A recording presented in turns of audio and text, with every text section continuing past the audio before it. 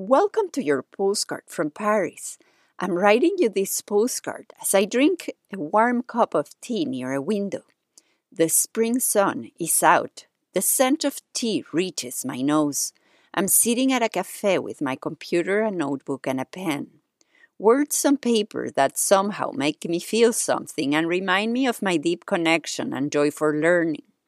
Before I write any word on a blank new page, and I sit and reflect. I take another sip of my tea, still feels very hot.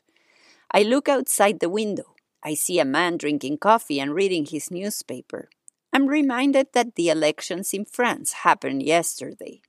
I reflect on how important these events are in the history of a country, especially with the world situation right now. I notice my mind traveling fast to so many places at once. I decide to catch my attention and bring it right back. The very warm cup of tea that I'm holding in my hand reminds me gently of the right here, right now. I take another sip. The taste is much stronger now. The next thought arrives.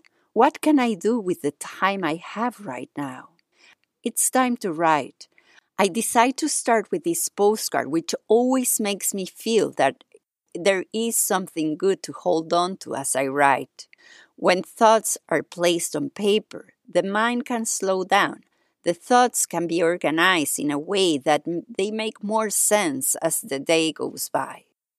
This postcard today is to remind you that those moments while drinking a warm cup of tea, while seeing the reflection of the sun through the window, listening to the background music or the sounds of birds or the scent of spring flowers in the air, those moments that we often take for granted, we can slow down to catch them.